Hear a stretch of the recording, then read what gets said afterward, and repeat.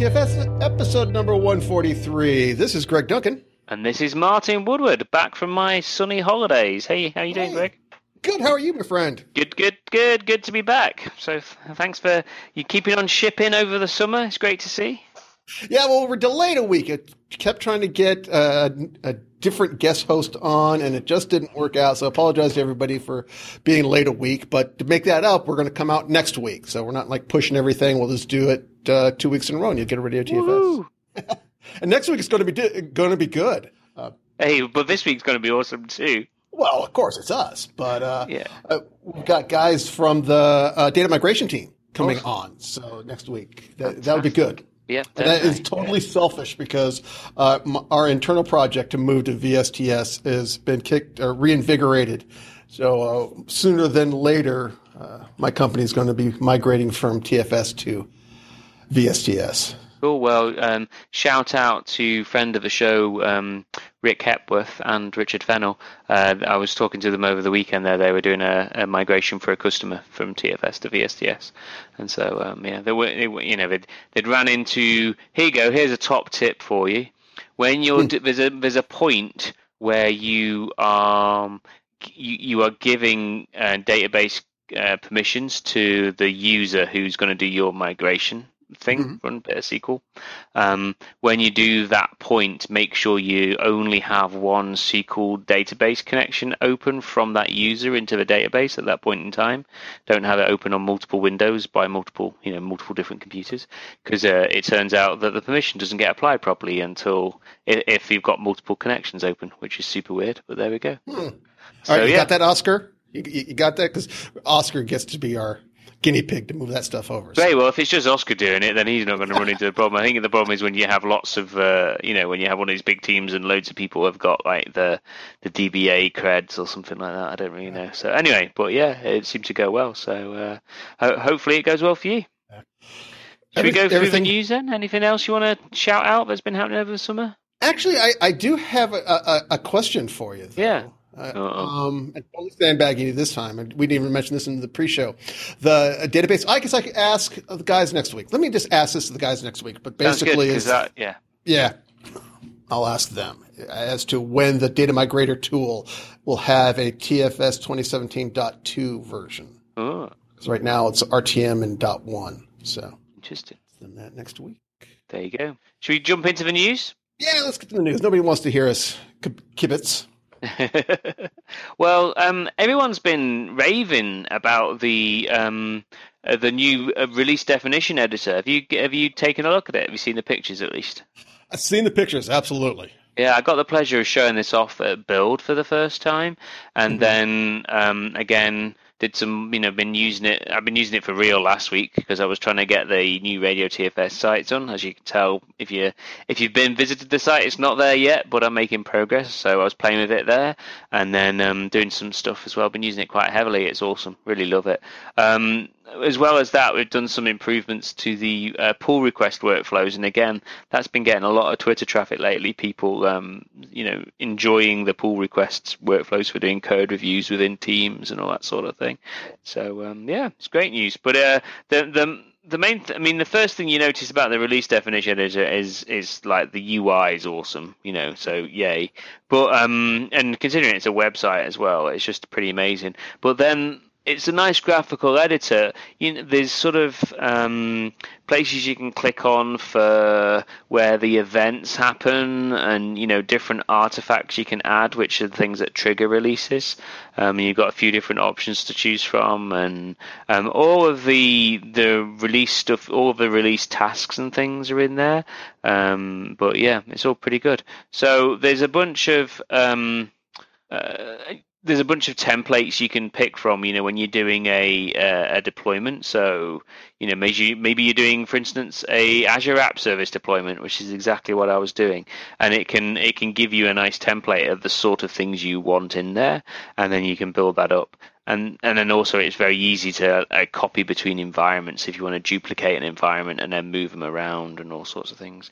It's pretty good. It's a pretty good way of starting off with a very simple process and then getting it more and more complicated, having more approvers in, all that sort of thing. So that's all awesome. And then we did some stuff, as say, around the pull request workflows, which is pretty good. Also done some other stuff in the latest releases, things like the some of the insights, the widgets around analytics and stuff for your sprint are getting improvements all the time. So all good. If people have got feedback and stuff that they want to report around VSTS, then there is a little feedback icon that you can click on in the top right-hand corner next to your little picture. Click on that, and you can provide suggestions, report problems, things like that. And don't forget Stack Overflow as well, of course. What happens to those? What do you know the process if I report a problem? It sends alarm. It basically triggers big klaxons and alarm bells, and people. No, it seriously does. People, there's humans that read them. Both the problems and the suggestions. The problems of a higher priority in terms of triage, and then get looped into the MSS. So get looped into as work items in the database and stuff. So yeah, people take that stuff very seriously. And then especially the suggestions. Especially when people sort of see the suggestions come in and start theming, and then again that all gets taken very, very seriously. So if you got any feedback around this new release editor, then don't just tweet about it is awesome as well, but feel free to provide us feedback in the product.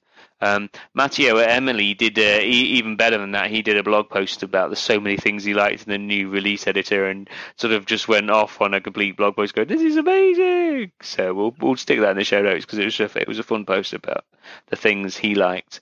And then Mohammed Radwan, he posted about the delivery plans extension. We mentioned in a previous show how it was going into GA and is available now for people to use. There's no additional charge. It's all awesome. And Mohammed from the UK just delve into the delivery plans extension and kind of gives quite a nice summary about what it is and how it works and how you can use it. So I actually found that quite useful. So it's a good post to read. Cool. And speaking of improvements, Whitney Jenkins did a short post about some coming changes to the user settings. And this is coming up potentially, hopefully, fourth quarter 2017. And they're basically redoing redoing the user interface, giving it that modern touch base and moving a lot of the stuff from around the different places into one user settings area. So, and including the OAuth authorizations, which is, it can be kind of hard to find, or if you're not, sure where it is, the OAuth apps is going to be right there with the rest of your user settings. Very, very cool. Hey, speaking of updates, update 2 for TFS 2017, we mentioned that already. It's RTN, it's worth saying. Oscar? Well, we were going to install that like yesterday, but then it was like, oh, we want to do the migration, but the tool 4.2 isn't out. So it's like, oh, we'll hold off, but I really want this new build definition editor. I'm doing builds and tweaking these every day now. And that alone it has me drooling.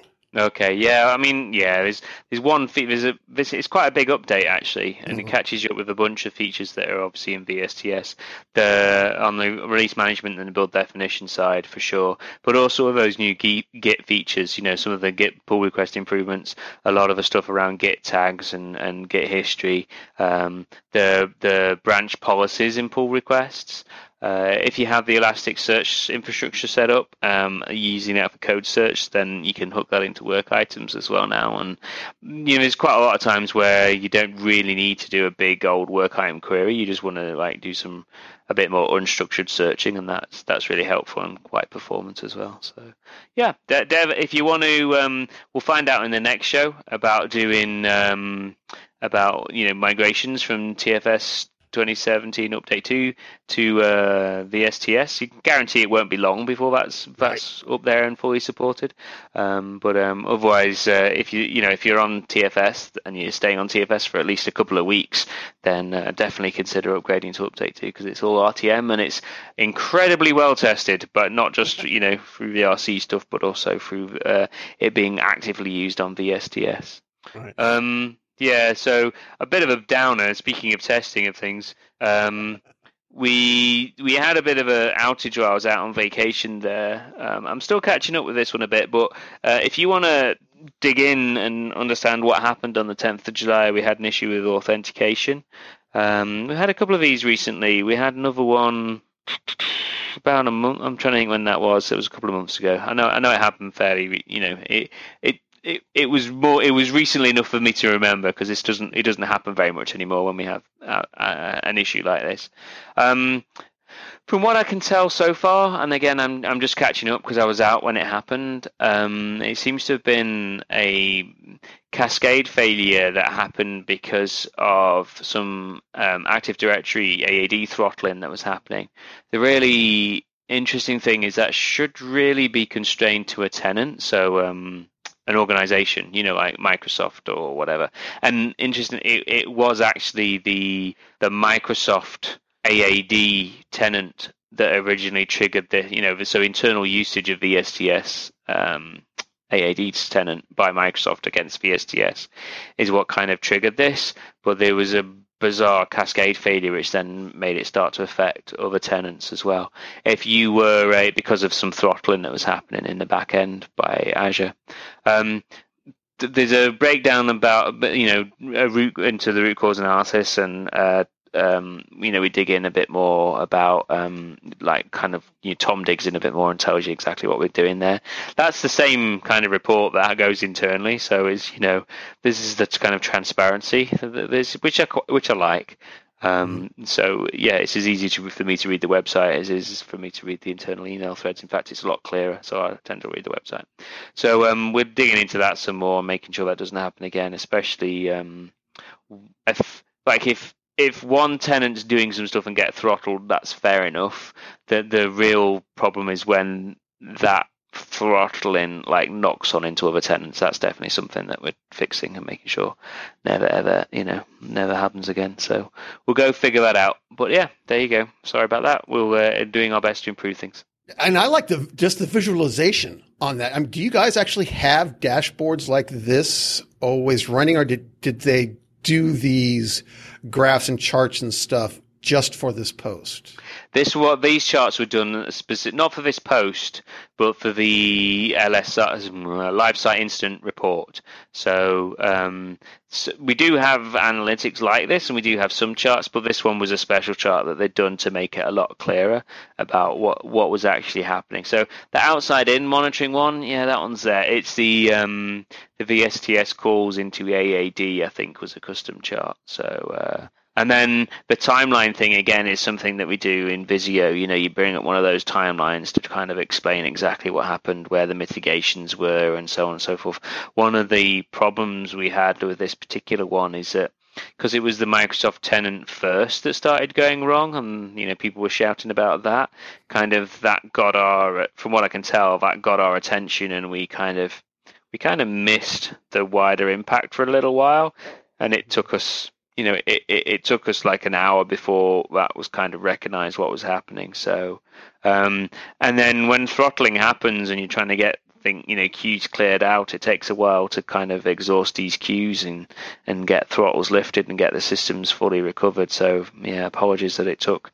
Ended up being about 4 hours end to end that people were actually impacted. It was sort of 5 o'clock Pacific time to 8 o'clock Pacific time, I believe. Or is that in UTC? I don't know. I'll have to check. Well, I'm not quite sure. But apologies. We're working to make sure it doesn't happen again. That visualization is awesome. And I can just see that, having dealt with issues just this week of stuff going down, and you can see the blood pressure going up and up and up and up. What's fascinating is the calmness. It's always, when you're on the calls, the calmness of people. People are being very professional about it. There's a very this is urgent kind of.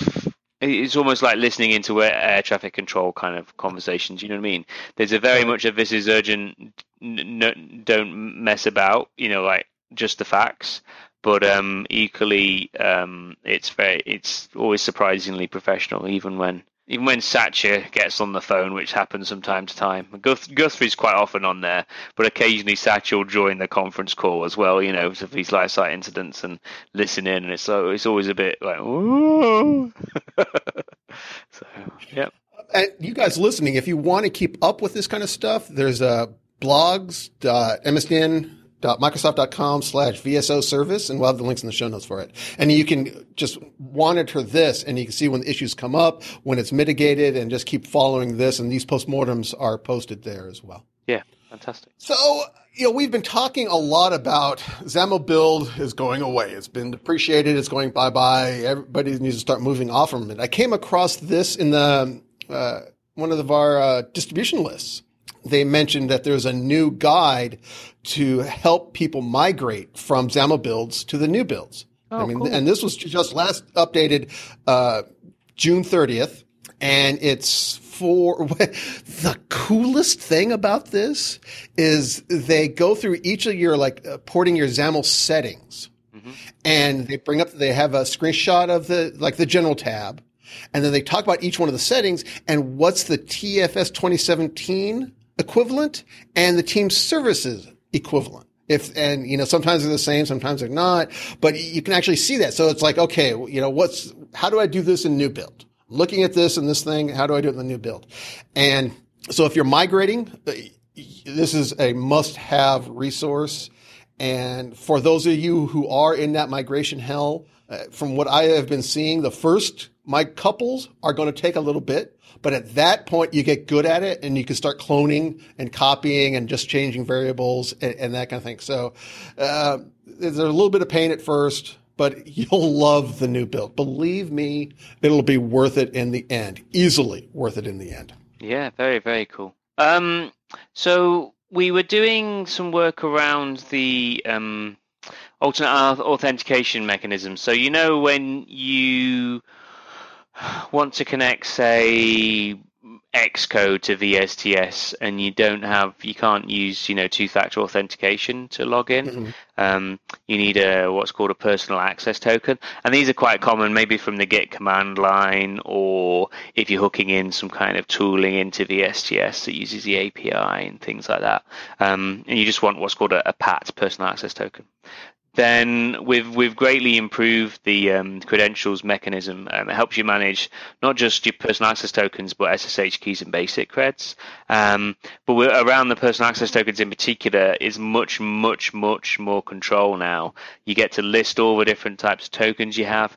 Importantly, you get to very easily see which ones were expiring and when they were last used and by which IP, which is really awesome. So you can track things down, see which ones are being used, delete ones very easily that aren't being used anymore, so you just get rid of them.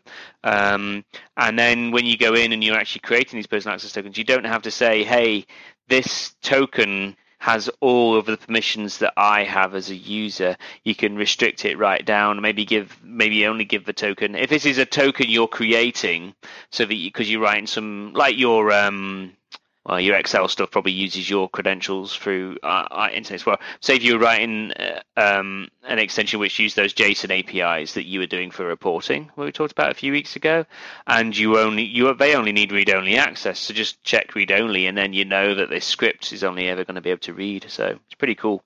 They've been doing a lot of work there. There's some more work to come.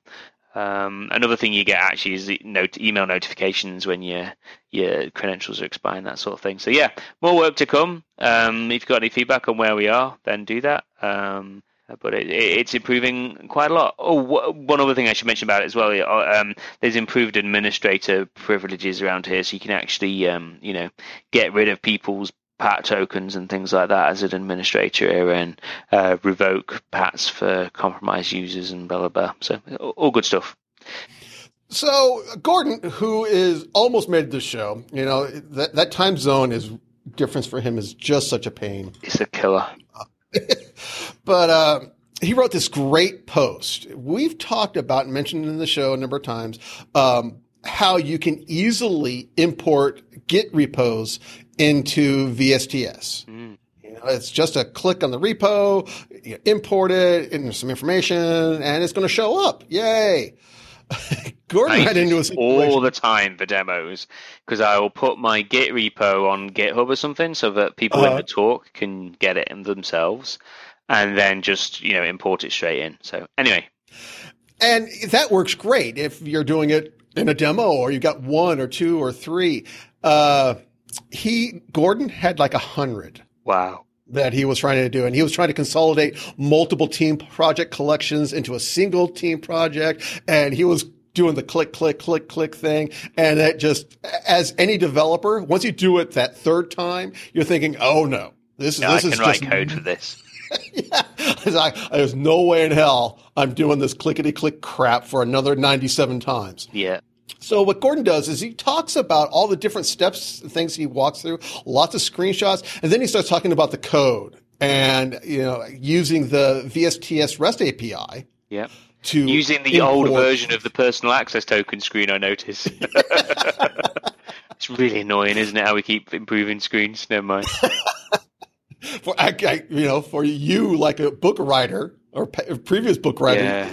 Yeah. No, well, we still do our documentation. We're having interesting discussions about it in a minute because it is a big problem. And so do we, but one of the ways of fixing it is to include less screenshots, which doesn't feel the right thing to do either because screenshots are so helpful. So, we're working on what we can figure out. Anyway, carry on. So Gordon goes through and he talks about all the different details and how he built the thing and some of the steps on it. Short story long. If you've got a whole bunch of Git repos, we'll check out the post, Gordon's code. We'll have the links in the show notes. But one or two, it's great. You're importing a lot. This is going to be a must-have. Very cool. Just a bit of a, throw this one in there. But Mayank Prakash was interviewed over on InfoQ about the Department of Work and Pensions here in the UK, the DWP, who I've done some work for in the past, I should say, as not as a consultant back in the day when I had a real job. And they are big, they're sort of Red Army big in terms of the number of people that work there. They are the largest government department. They do a lot of different parts of the UK government. We have a social welfare system over here in socialist Europe, so they're quite big, and they've done a big movement to get a lot more DevOps focused, which is great to see because it's a massive IT infrastructure. There's some really good people working there. And some of my buddies still work there, so we should maybe try and get some people on at some point. I don't know. We'll see. Getting people from government departments to talk is always quite fun, I guess, on record. But it's good to see. And you were saying, Greg, in the pre-show that this is a good one to highlight because not only does it include friends of ours, friends of the show, but it also gives people out in government departments. It's something to point to say, hey, look. Other government departments can move towards DevOps, and here's the biggest government department in the UK. One of the biggest government departments in the world is managing to make this transformation. So surely our little local government department or whatever, we can do that. So take a look at the article in the show notes. Yeah, that's nice. I'm looking at that article. 850 buildings, 90,000 desktops. Yeah. So interesting fact for you here. The DWP actually owned anyway a Class A IPv4 block. So 51, I think it was. So they own 51.star in terms of IP addresses, which is incredibly valuable. I think they've actually started selling it off, but it was incredibly, incredibly valuable. And when I was working there, we were like, oh my word, have you any idea how much this is worth? And they're, oh no, we can't change it because they were actually using their internet block of IPs internally. They didn't use 192.168 or 10. Right. They used 51. And I was like, oh man. So they had to do a massive, change management exercise and change all those static IPs and stuff so then they could start selling off blocks of their 51 IPv4 address. But there we go. Anyway, sorry. Blast from the past. Yeah, really. So, Team Service Extensions, and I've been looking at these too for use in-house. Like I mentioned, doing a lot of builds. We've got a lot of custom little command line utilities that we're wrapping into builds. And I keep thinking, man, it would be nice to just wrap this thing in an extension. There's a new extension I started using just this week for reporting services. If you guys want to deploy reports from TFS, there's an extension out there for it. and I was trying to debug why it wasn't working in my environment. And I was thinking, if I can't get them to fix it, or am I going to fork this and write my own version, but we're going back and forth on GitHub and we're working it out. In any case, you want to start thinking about an extension. Like in my book, I was going to, okay, where do I start? How do I do this? I go to the website. What the hell do I do? I just want the framework. I just want the scaffolding. Give me the code, and then I can start adding my own stuff to it. Well, Will Smythe has a great post series, and this is the first post of it, the fastest path to a new team services extension. And he talks about the generator for this, the Yeoman generator that we've mentioned before, but here he goes into it's a Rangers project as well. So this is like a two for Greg. It's a Rangers project. Is the Yeoman extension, and then Will's blogging about it. Awesome. Yeah. So if he talks about the extension, if you're thinking about doing your own extension, just go to this post. You'll say, "Wow, that is so easy. Why don't I do it right now?" And you'll knock it out, and you'll be done, and you'll be happy. Very cool. We've had some good extensions, haven't we? I mean, there's a rich market. The marketplace is getting richer and richer in terms of people that are adding their extensions into it. But also there's some good Microsoft extensions that have come up recently. Yeah, like that Velocity widget that we mentioned. Greg Borer has a post just about that and what this Velocity widget does. Yeah, short, sweet post. Looks pretty. It does. Nice. How it works in the background is really interesting as well, but we'll dig into that. We'll dig into that in a few shows' time, I think. Okay. Well, speaking of extensions as well, let's bring up a few extensions. So, Joe Bourne's been doing some great, blogging about the popular extensions and doing a bit of a roundup. Yeah. So he did the July and the June, easy for me to say, the July and the June roundup of some of the cool new extensions. The July one was particularly good, introducing SpecFlow Plus Living Doc as an extension in there, which was pretty awesome. So if you want to take that out, and if you're interested in doing, like living documentation that's kept up to date and easily understood, then take a look at that.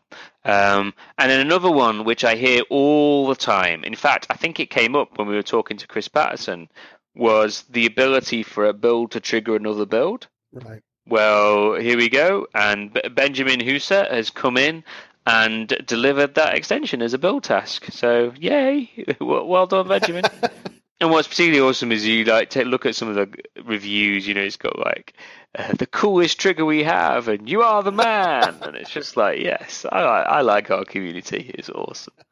And then back in June, he highlighted that delivery plans have arrived, and that's awesome and everything. But what if you don't need something quite like that? What if you wanted to do some other different kind of ways of looking at your sprint planning? And so he showed you the hooking up to product plan, which is one way of being able to talk to people. And this is a good way of being able to sort of explain what your product strategy is, and integrate with that, which is quite nice. So again, an external service you can hook into, but then an internal thing that you can plug in right into the VSTS UI is the sprint drop plan. And if you want like a calendar view as you're helping plan your sprints, then that's a popular extension for that. So two good extensions there. Cool. And speaking of extensions, now we got extensions for Visual Studio itself, 2017. And there's a cool post on Visual Studio Magazine that goes through a number of posts, like from Build, Debug, Test, Mole for VS 2017. If you've not seen Mole and you're doing WPF, you got to do it. A Mole Scope. What are some of the other ones? Handling files in repositories. Simple things like auto merge, last work item, an auto checkout for 2017, open file in Windows Explorer. I love those kind of open in things. Copy with the line numbers. You want to share a bit of code and you want them to be able to easily go back and find it in the source. Copy with line numbers. Nice. Things working in Visual Studio, semantic highlighter, JSON to CS file generator, code documentation. Speaking of documentation, there's a number of extensions here on doing Visual Studio documentation right. DocStubs.js. What are some of the other ones here? JavaScript doc comments, Remarker. which is one that I highlighted on the Coding for Fun blog that makes your comments, you make those comments irritating or cool or easy to find. Language support, keeping VS healthy itself. All these extensions are here and listed and talked about in this post. Fantastic. That's a great roundup. Yeah. One other thing, it's not quite an extension into VSTS, but it's kind of based on an extension. Edmund Dipple did a very neat hack, a very neat trick, using the stylish extension to, Chromium Chrome, but it was also a stylish extension for like Firefox and a few other things as well. He just did a custom user style, so basically some custom CSS, which takes all of the VSTS branding, all the menus and things away from your dashboard and just leaves you with the dashboard. And then you can very easily put that into kiosk mode in your browser and have it running on a TV, in your office. And in fact, Raspberry Pi Model B, Raspberry Pi 3, more than happily runs Chrome nowadays. And this runs really well, and it's it's a very simple thing to do to the distribution to get it to load a web page in kiosk mode on startup, and just do that as part of the script. So you can install this extension onto your Raspberry Pi in Chrome, and then have it open up your web page on startup, and boom, you've got a fancy TV screen in your office that's displaying a dashboard. And if you want to customize it, you just go customize the dashboard, and then it auto refreshes over on the screen. How amazing is that? I've been looking for a wall board for TFS or VSTS. Yeah, and this is it. Yeah. And not only that, Greg, what you can do, most TVs you buy nowadays, if you buy a new flat screen TV to wall mount, often it has a USB socket on the TV as well as the HDMI.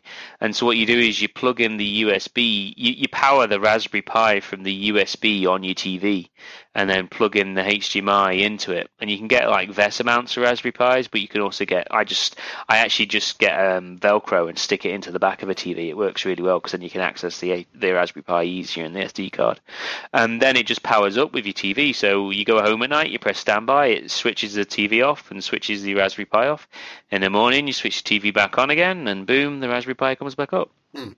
Some people have even, in the office in Microsoft, we have like these boxes and they have sort of IR detectors, and it's quite easy to build one of these passive IR plugins into a Raspberry Pi, and that would basically do screen blanking when nobody's walking around, but then when it detects movement, it wakes up the screen agage. So I can feel a project coming on. Yeah. I can feel an Ignite demo happening. Yeah. Because I've always wanted a big wall board. All our screens, all our build stuff, just up on the screen, up high, so people can't miss it. That's my problem with like SonarQube. We're running all of our major projects through SonarQube, but the developers have to have the discipline to A, sign up for the email notifications, and B, just to go to the website and check the projects. I want this in their face. You had that build, ugly red, failed last quality gate, and that's up on the screen and you can't miss it, then you can't miss it. And then if you do it this way, and then you've always got the advantage that if for some reason you wanted to not have your build dashboard up there, but maybe, there was an election happening and you wanted to follow the latest news or something like that, you just have a Bluetooth, because the Raspberry Pi 3 has Bluetooth built into it now, and as well as Wi-Fi. So you don't even need an Ethernet connection. It's all just there on the board. And then just have a Bluetooth mouse and a keyboard, or built-in Bluetooth mouse and keyboard as one thing in a drawer somewhere. And you can go and change which URL it's pointing to. Super easy. You don't even have to SSH into it or anything. You just use your Bluetooth mouse and keyboard, point it at CNN.com, whatever. See what chaos is happening in the White House today. See who's been fired again. Let's not go there. Yeah, let's not go there. Okay. Why don't we have the Rangers to take us into like happy land? So we were talking about building VS extensions. Yeah. And what if you want to do feature flags? Well, the ALM Rangers have been talking about that, and they talked the first post about using Launch Darkly to do the feature flag. Nice. But when you're using LaunchDarkly, it's a web-based solution. There is a key. All right. How do you secure that user key? You don't want it in the code anywhere. You don't want any way for people to get it. So how do you handle that? This post from Mikhail Krief talks exactly about that. Okay. So, they talk about the proposed solution, the details, nice flow charts, or class diagrams or event calls. Oh, I just had a brain fart. Don't you hate when you have a brain fart? Yeah. Well, no, just looking away, there's a couple of different ways to do this. Another way of doing this could potentially, I quite like this way, to be honest. Another way, the might have been possibly to embed it as a parameter in your app.j, your application configuration, and then do it as part of the release process, like bake them into the JSON files as part of the config files as part of the release process. But hey, it's fine. It's a perfectly good way of doing it, so it's all good to see. Mm-hmm. Cool. Well, Martin, my friend, that's a show, man. Definitely. I think we're done. And we'll be back next week. Yeah, looking forward to it. Should be a good one. Did we miss anything? Did we forget anything? Oh, well, how do people get in contact with us if they want to give us feedback, Craig? Well, I'll tell you what. First, though, our sticker initiative has been going great. We got a bunch of tweets last week and the week before asking for stickers. Everybody, all of them in the UK. So Martin is now our Radio TFS UK branch. TFS Europe, I think we are. TFS Europe HQ. Yeah, if there's any European ones, then just add, Greg wrote some through to me, but feel free just to tweet me as well or follow me and then send me a DM if you want a sticker posted out to you. No problem at all. I sent them not only just the Radio TFS ones, I had some DevOps stickers, so I sent a couple of those as well. Yeah, that's what I've been doing too. So If you want some Radio TFS stickers and some DevOps stickers, DM us. And you can DM me at GDuncan401. Correct. And I am at Martin Woodward. Very easy. So hard. And you can tweet us at Radio TFS. You can send us an email, radiotfs@outlook.com.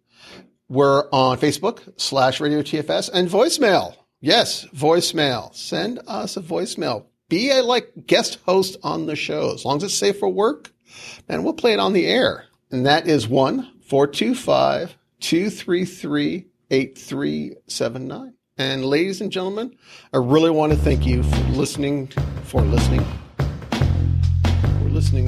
TFS.